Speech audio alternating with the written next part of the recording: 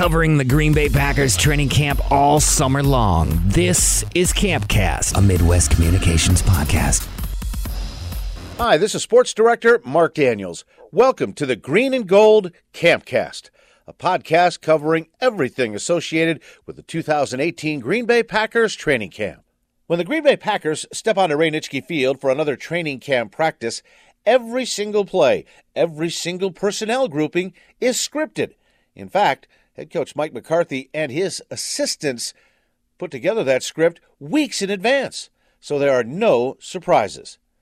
But what's always surprising to me is to see who's lining up with the first team on offense and defense during team drills as training camp begins, and to see how many of those players are going to be in the starting lineup when the Bullets start flying for real September 9th against the Chicago Bears at Lambeau Field. Now on offense, there's going to be a couple of changes because of medical issues. For instance, on the offensive line, right tackle Brian Bulaga is starting training camp on the physically unable to perform list after undergoing medial collateral ligament reconstructive surgery late last season. Bulaga still hopeful he'll be ready for opening night, but he won't be able to get onto the practice field until he is medically cleared by team physician Dr. Patrick McKenzie. So Bulaga's out of the mix, but he could be back in another couple of weeks.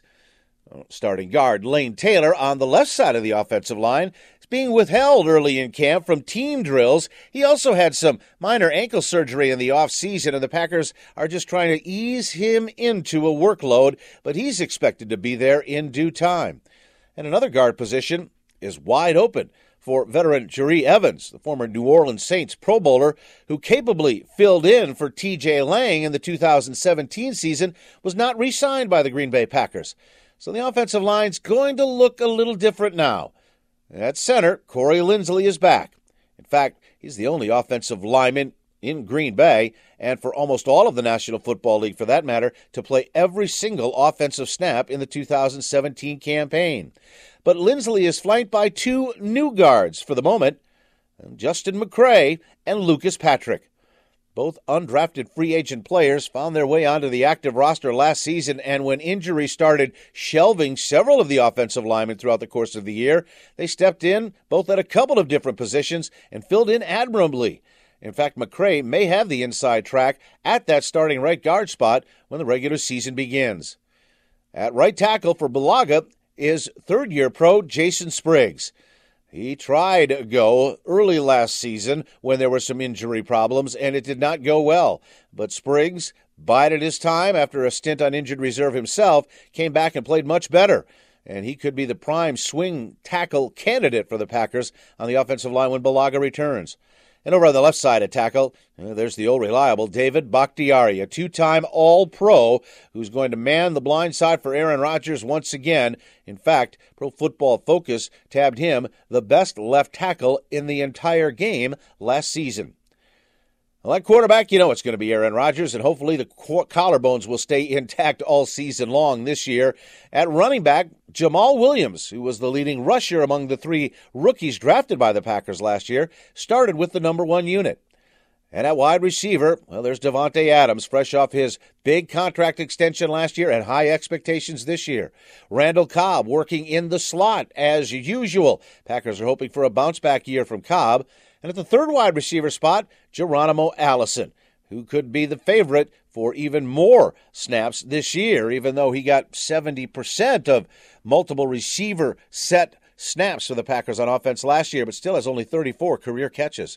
And at tight end, another newcomer, Jimmy Graham. Well, he'll be there on opening day. Packers signed the former New Orleans Saint Pro Bowler and Seattle Seahawk to a free agent deal over the summer, and he is expected to make a big impact for this Green Bay Packer offense. There are even more new faces on the defensive side of the ball under new coordinator Mike Pettin, who arrives after taking a couple of years off consulting the Seattle Seahawks defense last year, former head coach of the Cleveland Browns, and defensive coordinator for the New York Jets and Buffalo Bills. Brought in one of his own, Muhammad Wilkerson, former New York Jet defensive lineman, opened up at defensive end for the Packers on the first-team defense this week. Kenny Clark manning the inside, coming off a breakout second year in the league, and then there is Pro Bowler Mike Daniels at the other defensive end. In the first team drills of training camp, Pettine went with 3 linebackers and 5 defensive backs. The 2 linebackers you know are Blake Martinez, who led the Packers and was one of the top tacklers in the NFL with 158 stops last year, along with Jake Ryan on the inside. And Kyler Fackrell was taking early camp reps for Clay Matthews, who's bringing himself along slowly with the ankle injury and then the frightening broken nose from that celebrity softball game earlier in June. But Matthews took also a lot of first-team reps as well, and I'm sure we'll see Clay come September 9th. And as for the secondary, there is only one holdover starter for the Green Bay Packers, and that is safety HaHa Clinton-Dix. Coming off a down season, but he is going to be one of the anchors at the back end now that Morgan Burnett is plying his wares with the Pittsburgh Steelers. Taking Burnett's spot in the early camp starting lineup is free agent Kentrell Brice, a hard hitter with a lot of savvy that the Packers are hoping takes a big jump in year 2. And the 3 cornerbacks on the perimeter and in the slot are 2 old-time Packers who are back for their second tours of duty. Devon House returns. He's on one corner, and Tramon Williams is back after a 3-year absence to help anchor a group of young defensive backs, which includes Kevin King, working on the inside slot position for the Packers in their base nickel defense. And that secondary is going to have a lot of competition with their top 2 draft choices, Jair Alexander and Josh Jackson, figuring into the mix. But that's how the Packers lined up to get camp started. We'll see how they line up when the regular season begins in just over a month. He is the elder statesman of the Green Bay Packers, entering his 14th National Football League season. 2-time MVP and a Super Bowl champion, Aaron Rodgers, is the face of the franchise in green and gold. And after the opening practice of training camp, Rodgers met with reporters surrounding him at his locker inside Lambeau Field. And while it took a while to get to the conversation about football, Rodgers was asked often about his contract situation. Even with 2 years left, it's a hot topic not only in Green Bay, but around the entire NFL. And Aaron also couldn't resist talking about scratching one thing off his bucket list and taking care of one of his greatest fears, jumping into the ocean and going face-to-face with a shark. When you're under the water and the sound goes away and the expert you thought was over your shoulder, ready to help you, is holding a GoPro, and you realize it's just you and an 11-foot wild predator. Luckily I got out. What was the reaction from the coaches when you got in yesterday? About that? Yeah. No, I think I got my profile kind of went up a little bit in the locker room. Guys maybe respect me a little bit more. That's to be expected. It's a big shark. What are your feelings about getting the deal done before that first game? I don't know if there's a timetable. It's the feelings haven't changed. I'd obviously love to be here, and I think they've spoken at length about wanting to, extend my deal. But now that I'm here, my focus is definitely in other places. It's on my teammates, my leadership role, and my performance on the field. And that's why I got Dave Dunn to take care of all that stuff. Was your arrow to come before? Not really, Rob. I mean, I've seen a lot of stuff you guys have either written or that's been written about it, and I talk with my agent daily, so I'm aware of the conversations. But, I'm really not too worried about it. I'm, just reading the stuff that Mark has said and Brian and Mike have said. I think there's mutual, like I said, there's more than mutual interest on both sides. Aaron, would talks halt once the season begins? Be tabled till an off-season period? I mean, I'm not talking with him. Dave's talking with him, so... would he halt conversations if the season begins? I mean, I don't know. That's a big what if, and we still have plenty of time before that. Julio Jones threatened to hold out, and he got a new deal. Was there any thought at all, even for a second, to maybe kind of ratchet up the pressure here on getting something going? I don't really operate like that. I have 2 years left on my deal. They're obviously more than willing to talk about an extension, so there wasn't any animosity on either side. Is that going to keep these these conversations going because you have 2 left and there's not a lot of extreme pressure on the organization to extend right now?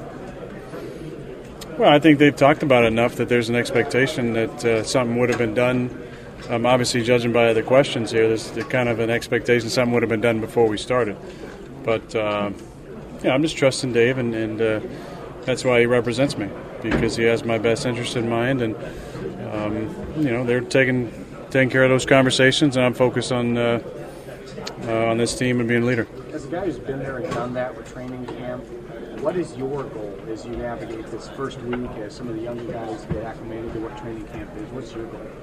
Well, it's stuff like today. You have to have some side conversations with guys and pull guys aside and young guys and talk to them about expectations. The coaches did a great job yesterday of kind of setting the framework. All of them talked, the coordinators and Mike, about really expectations for the young guys and their play and how to conduct themselves, how to be professional. And it's just reminders, a lot of it's just, hey, watch the guy in your position group. You watch how Randall Cobb practices, watch how Devontae Adams practices, watch how Geronimo Allison practices, watch how the older tight ends are practicing. That's what it looks like, and that's why those guys have stuck around the league and are getting multiple contracts and opportunities and accruing a lot of years in this league. It's tough to stick around in. So those guys need reminders. Today is, the first 2 days are introductory days as far as what it looks like when it amps up, because I said this in the spring, it's a different tempo when you get to training camp. It'll be a different tempo when we put the pads on. So it'll be exciting to see all the competitions shake out. He has waited 41 years to put on a sport coat, and it's going to be worth the wait for Jerry Kramer. One of the anchors of the Green Bay Packers offensive line in the glory days under Vince Lombardi in the 50s and 60s is finally going to be enshrined into the Pro Football Hall of Fame in Canton. After his 5-year wait to become eligible, Kramer was often mentioned with the likes of the other Packer greats who all went in before him. From Bart Starr to Ray Nitschke to Willie Wood, Willie Davis, Herb Adderley, the list is long, but Kramer bided his time. And then after his first round of eligibility was up, it was up to the NFL Seniors Committee to nominate Kramer. 11 times he became a finalist over the years, and finally he broke through, earning a bust in Canton next week. And to celebrate, the Green Bay Packers created a Jerry Kramer exhibit in their Green Bay Packer Hall of Fame to send the right guard to Ohio and NFL immortality in style.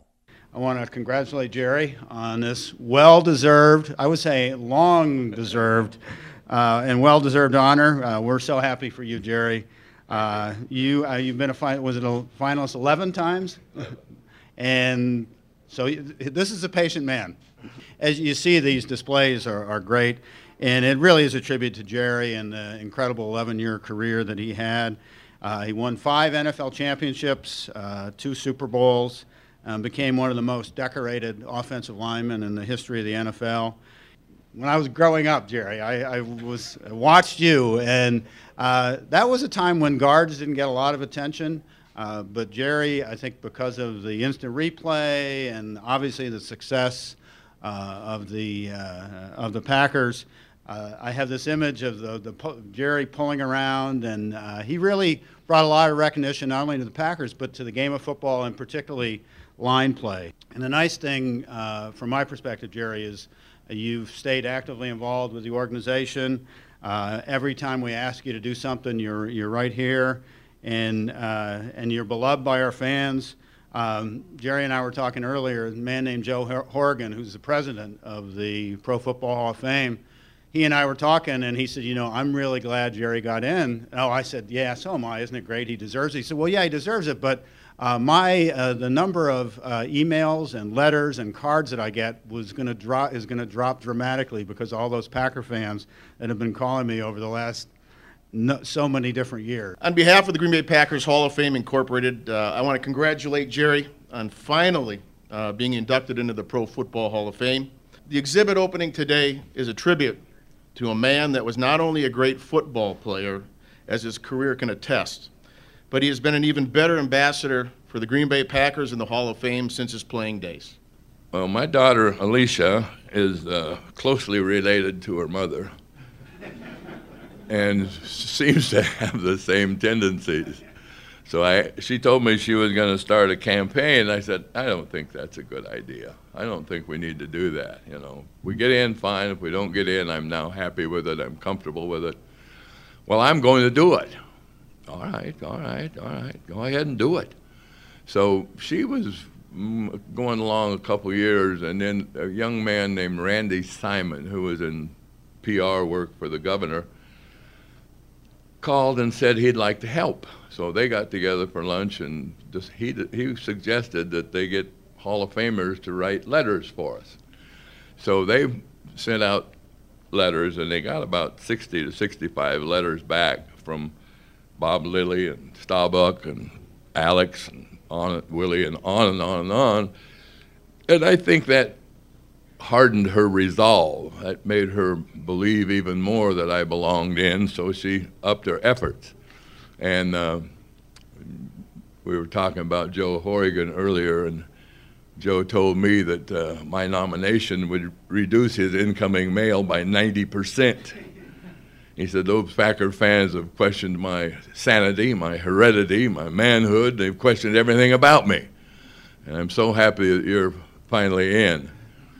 And it has been a long wait. And actually, you know, I sympathize with Terrell Owens just a little bit, because my little emotional boat got a little tippy there along the way a couple times when I anticipated going in, and it didn't happen.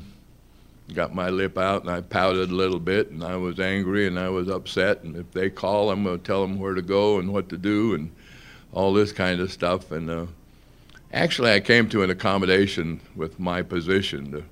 The game and the Packer organization and the Packer fans had such an impact on my life, and it was such a positive impact. It was like having 100 presents and not getting one, and letting the one you didn't get spoil the other 100. And I came to that thought and that idea and said, well, that's not going to happen here, because we're very comfortable with the 100 presents, and if we get one more, that's fine. If we don't, that's fine. That's the way life is.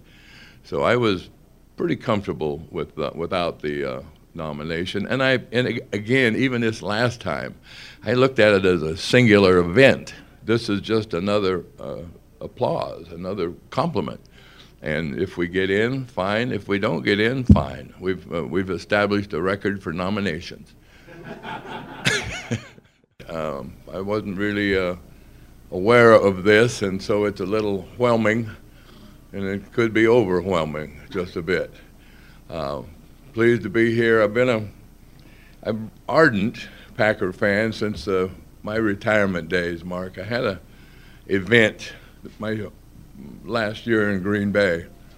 We were playing Baltimore, and we were about 500, and we needed to win the game to get in the playoffs, and we knew we would. We were down 3 points in the fourth quarter, and about 4.5 minutes to go, and we got the ball, and we had to score. And so we go bing, bang, bing, 7 yards, 8 yards, 6 yards, 5 yards, cross midfield, down to the 30. We're just tearing it up, and we fumble. Look up at the clock, it's a minute 10. It's over. The era is over. We're not going to the playoffs. We're not going to win. We're not going to be there one more time. I start to walk off the field, and I hear a smattering of applause coming from the stands, and I'm going, it's over. Don't you understand? It's over. And as I get closer to the bench, the applause grows and grows, and all of a sudden people start standing up. This is a fumble, right? So we got about a 5-minute standing ovation from the Packer fans. And it was an incredible moment for me in the history of my game to know that you knew the moment I knew that the era was over, and that they were saying thank you for the many championships, the years, the times over the years. So it was a wonderful moment for me, and it gave me a glimpse of the Packer fan, not only the ardent support that we've enjoyed for so many years, but the awareness of the game and understanding of the game and interpretations of the game. So for me, it was a wonderful moment, and I've had so many great times back here, and over the years, I've had thousands of people, younger people generally, coming up for an autograph. And the story is that we used to go to Grandma and Grandpa's every Sunday, and Grandma would cook a big meal, and we'd go in the living room and watch the Packers. Mom and Dad, all the kids, Grandma and Grandpa, we were all together. And you couldn't walk in front of that TV set, and you couldn't talk either. So I know that you grew up with your family and your friends and your parents, and that the Green Bay Packers were mixed in that and part of your family. So it's a wonderful organization. It's a situation that defies description, understanding. The Packer fan is above fan. It's somewhere else. I don't think we have a description yet for the Packer fan, but it's a wonderful, wonderful organization, and I am tickled to death to be here. But, you know, I had a bunch of wonderful teammates and a wonderful coach, and every time I got down, they got me back up. And Don Chandler was my roommate the last time that I had such a difficult time. I had 9 operations, 1 off season, and I went to see the coach, and I said, Coach, he wanted to talk I wanted to talk contract. He didn't want to talk contract. He said, go home. We'll take care of your salary. We'll take care of your hospital bills. Just want you to go home. This was in '65, beginning of this, in the summer before the camp started. And I said, Coach, I can't go home. I got to play. I missed the whole season last year. If I missed another year, I probably will never play again. Well, Jerry, I can't count on it. I want you to go home. Coach, I can't go home. I need to play. I need to get on the field. So we spent 45 minutes going back and forth, him telling me to go home and me telling him I was going to play. And so finally he said, well, I'm going to put you at the defense. Well, I always wanted to play defense anyway. Great.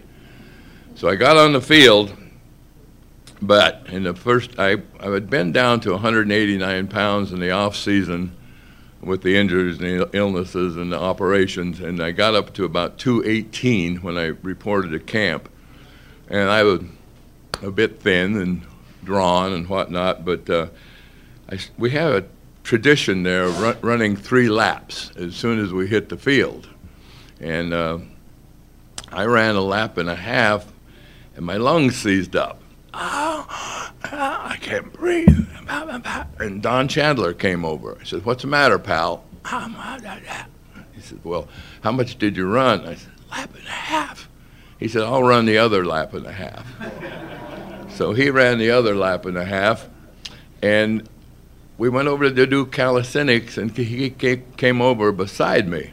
And he said, Jerry, if they do 50 push-ups and you can only do 5, I'll do 45. If they do 50 side straddle hops and you can only do 10, then I'll do 40. I'm a kicker, so I don't need to do any of this stuff. But whatever they do, you and I will do together. So Don sat beside me for 5 weeks, every practice, every calisthenic, everything we did. And at the end of 5 weeks, I was like 235, and I could do all the calisthenics.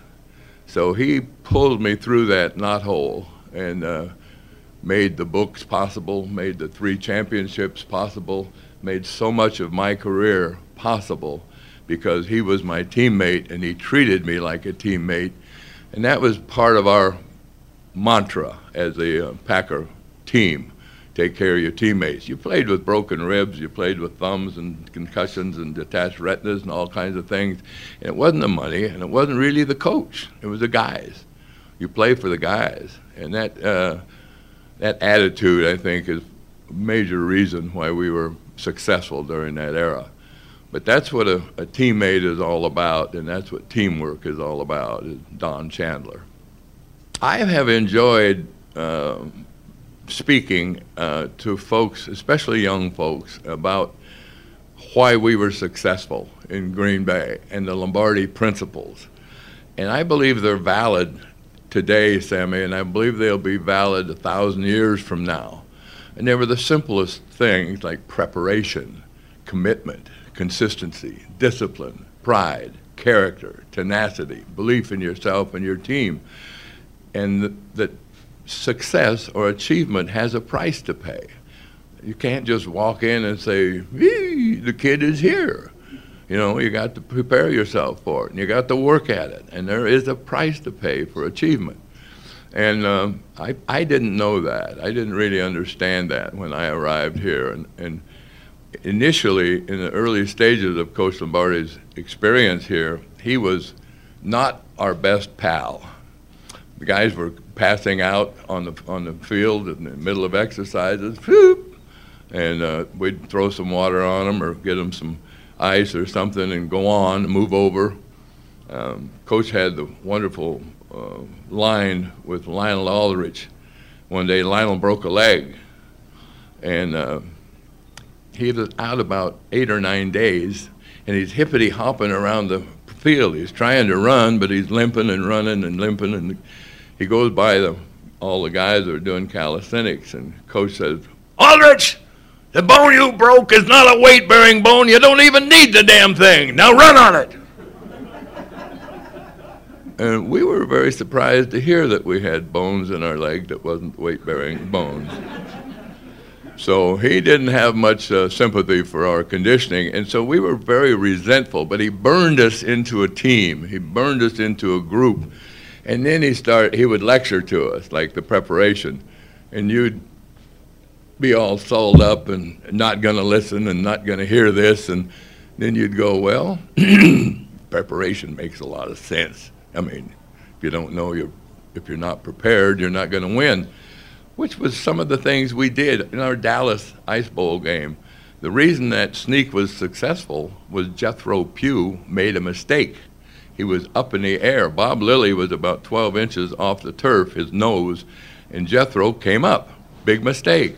Bob Hayes made a mistake, running down the field with his hands in his pants, or running down the field when he was in the pattern with his hands out at his side. Herb Adderley and Wood talked about that and made an interception because of that. So we didn't make mistakes. We didn't do things that were silly. And, of course, we had a fellow there that reminded us of that all the time. He was sensational, too. Anything else for Jerry? What advice do you have for future for Packers this season? I'm sorry? What advice do you have for the players this upcoming season? What advice do I have? Players. Current players. Current players? This coming season. Well, we're all a little in anticipation now. We kind of wrote the season off last year fairly early and decided that, well, you know, maybe not this year, but next year we'll get them, you know. And so the fundamentals continue to be very important. It's the preparation, it's the understanding and the knowledge of what your defensive guy is going to do and any tendencies he might have and what his strengths, what his weaknesses are, and prepare properly. But there's a fire that eventually, some way or another, develops in some people naturally. Coach Lombardi developed in other people. He came by after chewing my tail very loudly in a scrimmage. I felt like I was on my way out of Green Bay. I'm sitting at my locker pouting, and I'm looking at the floor and the design in the floor and wondering where I was going to spend the rest of my football career. And I'm never going to play for this guy. He came up. He'd been out working with Bart and wide receivers on pass patterns, so it was about 40 minutes later. I'm still in the locker room. He comes by, pats me on the head, slaps me, messes up my hair, and said, "Son, one of these days you're going to be the best guard in football." And that was approval, his approval, and his belief in me. And if I had that approval and belief, then I could believe in myself. And the difference in our team was the burn, the passion, the fire, the drive, the hunger, the will, the intangibles. Those were the things that were the biggest part of our game and our team. And you can develop that yourself. I mean, you can, subconscious is non-judgmental, so I used to look at my defensive tackle in the films early in the week, and I'd get him pretty well pictured, and then about Friday night I'd start on him. Killed my dog, raped my wife, he burned my house, he shot my friends, he was this kind of a human being. And I would get angry. And so the next day, it didn't do it, it only lasted an hour or two, but next day I'd build it a little more and a little more and a little more. And so when I stepped on the field, I was ready to play. And subconscious is going, yeah, let's get him. Hey, son of a gun did this and he did that and he did this. So I played with a great deal of passion and energy and Coach Lombardi's approval. And I think the passion and the energy is in the will to win, the will to excel. These are the things that endure. It's a rite of passage for the Green Bay Packers, the only publicly owned franchise in the National Football League. But because they are a nonprofit entity, they must have an annual shareholders meeting to accommodate their over 361,000 owners. They decided to have a little twist with this year's session, held on Wednesday night, July 25th, in prime time at 7 o'clock. But the weather forecast got into the way, and it led to a very unusual evening to take care of the business of the Green Bay Packers. The bylaws of the Green Bay Packers Incorporated state that they have to hold an annual meeting for their shareholders. And for all of the years they've done it, they've never had one quite like tonight. With some threatening weather moving across Lambeau Field before the rare primetime 7 p.m. start, decided to call it and bring the meeting in here to the Packers Media Auditorium. And then they displayed it through closed-circuit television throughout the concourses of the stadium. Inside the 1919 kitchen and tap room, they even opened up an upper concourse for some of the 5,900 shareholders who were here in attendance, disappointed that they had to scatter in the rain to watch the annual meeting. Much of the business is the same as it always is. Committee reports. Yes, this team makes a lot of money. They give a lot of money away. Titletown District continues to grow. Titletown Tech under construction. Plans for some housing, including some townhouses and an office tower, also in the works down the road. But for the football side of things, it was the first football report for new general manager Brian Gutekunst, who paid tribute to his predecessor, Ted Thompson, and then went about the same course that Ted has done over the last 12, 13 years, and that's just run down the roster without getting too specific about any one position. As far as Aaron Rodgers' contract is concerned, Mark Murphy is still confident that the negotiations are ongoing, they are amicable, and in time, without a deadline, they'll get something done. But the 100th season of the Green Bay Packers celebrated in an unusual way, with the shareholders meeting going inside for the first time. A little different than we had hoped or planned, but I think you have to be flexible. And we did hear that it rained and there was lighting in the area. So, the reports that we were getting was there was a cell or a storm moving through right around 7. So we would, and then when you evacuate, you have to keep them out for half an hour after the last lightning strike. So, and then there was another storm coming through like 45 minutes after that. So we would have had a very short window to get anything done. So we decided it made sense just to move it inside. And so I'm disappointed for our fans, but I think, obviously with their safety was paramount. At Lambeau Field, I'm Mark Daniels. The Green Bay Packers certainly know how to throw a party. And this year, they're celebrating their 100th season, a 16-month celebration that kicked off in grand fashion with the opening of the Packers Experience, part of the Packers training camp at Lambeau Field. A huge section of the parking lot surrounding the atrium at Lambeau is now home to all kinds of activities, stages, entertainment venues, free of charge. Let's take you inside the Packers Experience.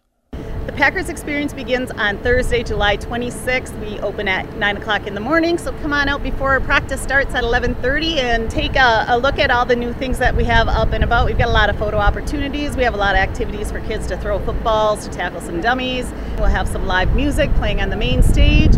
We have a beer garden for the adults to sit down and just kind of relax while the kids are running around in some of the activations. We really wanted to kick off the 100 seasons in a big way, and we teamed up with the NFL and we brought the NFL experience. So this is really what you see at the Super Bowl or at the draft. Typically, if you go to the Super Bowl or draft, it will cost you like $35 to get into this. We brought it here to Lambeau Field. We Packerized everything. It's a lot of skills challenge. We'll have locker room. We have a theater that is showing part of our documentary. We're really excited, and it really has come together. It's amazing that, pulling in here today and just seeing how large this is. My personal favorite is Look Like a Player, where we have 17 jerseys set up, and really it showcases the decades of the Green Bay Packers. We're working with Lamers, and they are running a shuttle from EAA here because EAA is going on at the same time, and there's hundreds of thousands of people there as well. The Packers Experience is a free 4-day festival here at the Lambeau Field parking lot. Come on out. We hope to see you there. Campcast, a Midwest Communications podcast.